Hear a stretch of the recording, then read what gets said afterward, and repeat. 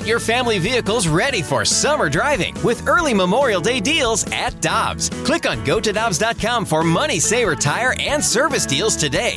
Dobbs, with 43 locations, real deals are always close by. Another day is here, and you're ready for it. What to wear? Check. Breakfast, lunch, and dinner? Check. Planning for what's next and how to save for it? That's where Bank of America can help.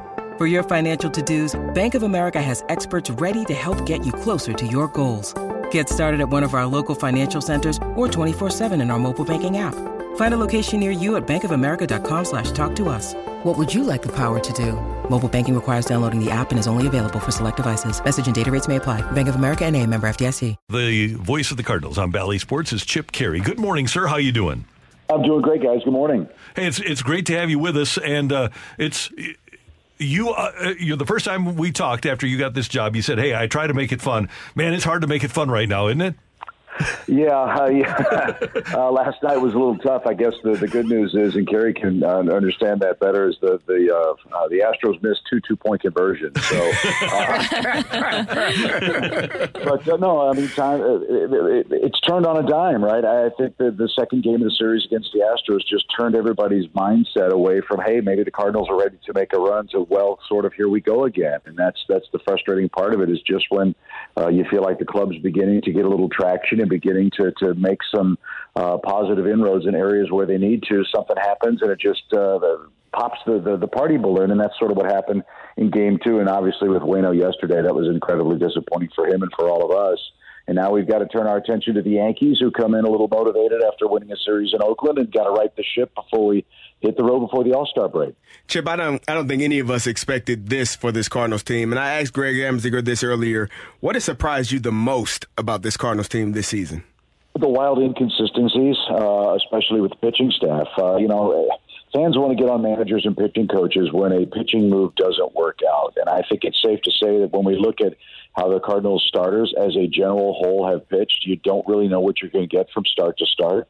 When you look at the Cardinals relief corps, you don't know what you're going to get from appearance to appearance. And that makes it incredibly difficult to try to manage the game, especially in the case of the bullpen. Until recently, you've had 3 different guys close games. All 3 of them have 4 or more blown saves this year. You have middle relief guys that look like world beaters for 2 appearances and then come in a big spot with leverage, and the game implodes. And it's not just one guy. It's been virtually all of them this year. In the starting rotation, Adam Wainwright's had a couple of good starts, some not-so-good starts. Miles Michael has started the season very slowly, got hot in May. He's not gotten a lot of run support of late, but hasn't had the kind of success that Cardinals fans are accustomed to, and he wants. Steven Matz, 10 starts. He's in the bullpen now. I mean, so it's hard to get a feel for what your team can be when you don't know what you're going to get from day to day. And you just imagine the situation the manager, pitching coach, and management has when they put the club together. This is not what they envisioned either, but this is what the Cardinals are right now as we play the 81st game of the season. Halfway point is tonight against the Yankees. Chip, what's causing the inconsistencies, though? You talked about, the managers and front office didn't expect this. Normally, it may be 1 or 2 players, but now it feels like, as you said, you don't know what you're going to get from the starter from start to start. It's just baseball. I mean, that's really what happens. Teams have bad years. Jim Evans has talked about one of the Cardinals teams he played on was built very similarly, and he thought they were going to be world beaters, and they weren't. It just happens. That's not to say it can't with our division. Thankfully, that's still a glimmer of hope that we all have, and I know we're all tired of saying that, but that's the reality. The Cardinals are one big hot streak away from getting to that point, but I think we tend to overcomplicate things. If you don't pitch in high leverage, you're going to really have trouble putting together winning streaks, and that's where the Cardinals find themselves. And it's got to start. We keep saying it's the time for talk is over. It's got to happen. But unless collectively this group starts to put together much more consistent performances, I think we're going to see kind of the same uneven results with regards to the schedule and how the Cardinals approach the trade deadline. We talked about Adam Wainwright and his performance last night. Of course, social media is a terrible place. There's a lot of people who are saying, all right, it's time to move on, time for him to retire. It seems like Ollie and Waino both saying that he will make his next start. Do you see the Cardinals making sure that he gets to 200 wins? Well, that's up to Adam and the team. They've got to put him in a position to be there, and he's got to pitch better. I mean, I think that's the first thing that Adam has said. Look, we all want to see Adam Wainwright do his thing and get to 200 wins. It would be a remarkable cap to a fantastic career with the Cardinals. And more than anything else, he doesn't want to embarrass himself or the team. He wants to win. He's a competitor, and I think all of us respect that. I thought that one of the great things that we saw in the game last night happened after he came out of the game. Part of the job of managing people is mentoring them. And the sight of Oliver Marmol talking with Adam Wainwright on that dugout bench after a back-to-back, awful outing for the Cardinals legend, Ollie Marmol saying he's got Adam Wainwright's back and that he's going to help him see this through, I thought was incredible. That's the stuff that really matters. That's what leadership is all about. That's what managing people is all about. And I thought that was just a remarkable moment, almost fatherly, if you will, with the 37-year-old Cardinals manager mentoring a 41, 42-year-old man who's on his way to the Cardinals Hall of Fame at the lowest point, perhaps, of his Cardinals career. I just thought that was a great, great video clip, and I thought it was incredibly supportive and wonderful that you don't jettison people who mean so much to your organization when things are going bad. You try to lift them up and try to prop them up and help them find a way through this. And I think that Ollie Marmol, who's taken a lot of heat, as we all know, deserves a ton of credit for that moment. I'm glad we were able to capture it on TV last night. And as a whole, the starting pitching staff has not... Don't call them names. Oh, okay. Has not... Wow.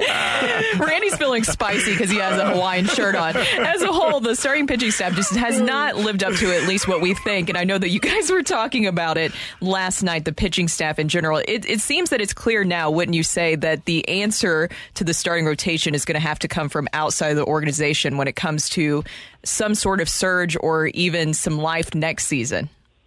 That's possible. I think when you look at the numbers, and the numbers don't lie at this point in the season, I looked at it last night. The Cardinals have one active pitcher with an ERA below 4. One. That's not good enough, and they haven't performed well enough to justify, I guess, that hey, they're big time solutions collectively in this group. They're capable of doing it. We've seen glimmers of it. We've seen glimpses of it. And as I said before, not to point fingers at one particular area of the team, because when the Cardinals have pitched, they haven't hit. When they've hit and pitched, they haven't fielded. It's just been, a vicious cycle, if you will, in my opinion. But this group has to pitch better. They just have to. Jordan Montgomery's been their best guy since June 1. Michaelis hasn't gotten a lot of run support. He's been up in the zone. His season was derailed by the WBC, but we're past that. Wainwright's going through what he's going through. Steven Matz, as I said, has gone to the bullpen. Liberatore is learning at this level, which is very, very difficult to do. So whether it's inside or out, the Cardinals have to find answers, and whether that's a trade or free agency or what have you, that's way above my pay grade. But I think we'd all agree this isn't what anybody expected to have happen, but here we are at the midway point with this crew. Chip, you've been around professional sports for a long time, and you understand just like I do, when people aren't performing well, they end up losing their jobs, either via trade, being released, waived, DFA'd, whatever the case may be, whatever the sport is. Do you feel like guys are starting to press knowing that they have not been playing well? No, I don't think press. I think the word's frustrated because I think collectively they feel like they've let everybody else down. They feel like they've let the Cardinals down, their fans down, each other down. This is not what anybody expected. As I said, when I came over from the Braves and I came to this team, I thought, okay, this team won 90 games last year. And yes, there was a big void with Yachty and Albert leaving. I thought this is a team that's very, very capable, at least on paper, of doing that. It just hasn't happened, and that is what's inexplicable about our game. Sometimes those things just happen, just like players have off years. Collectively, it's just been that way for whatever reason. And I don't sense pressing. I don't sense any quit. I don't sense any, this is our fate. But this is a group that I think is still very, very driven to come to work and put in their work and try to find their way out of it. These guys are driven pros. Caray, you know that. When things are tough, you want to work your way through it. You want to get through it to make things better. There's not a single guy in that locker room, that clubhouse, that coaching staff, that organization that isn't striving every day to make it better. And hopefully, again, tonight it will. They had that stretch coming into the series with Houston. They had that series won, let Game 2 slip away. The hardest thing about baseball is you play another day. The best thing about baseball is you play another day. And even though you lose 14-0 last night, it only counts for one loss. So let's turn it around against the Yankees tonight and get this ship pointed in the right direction again. Hey, Chip, before we speak on the air the next time, the 4th of July will have passed. Later in the show, we're going to have our 4th of July barbecue food draft. So, Chip Caray, I assume you have a day game on the 4th, but you're going we're in Miami. Oh, okay. So you're probably not a barbecue. But if you are at a barbecue, what is your number one draft choice for a 4th of July food? Yes. Good. I like it. I'm in agreement. As you see me, I'm an equal opportunity ingester of barbecue food. I'm a big. I love smoking briskets and ribs and stuff like that. Pulled pork is great. Do a really mean one of those on the green egg. That's kind of my thing. So any kind of smoked animal flesh on a bar grill or a smoker is perfect for 4th of July. Well done. You're the best. Thank you, sir. We appreciate it. Have a great weekend against the Yankees. We'll see you. All right. Thanks. See you later. That is Chip Caray, the TV voice of the Cardinals on Bally Sports. He's terrific.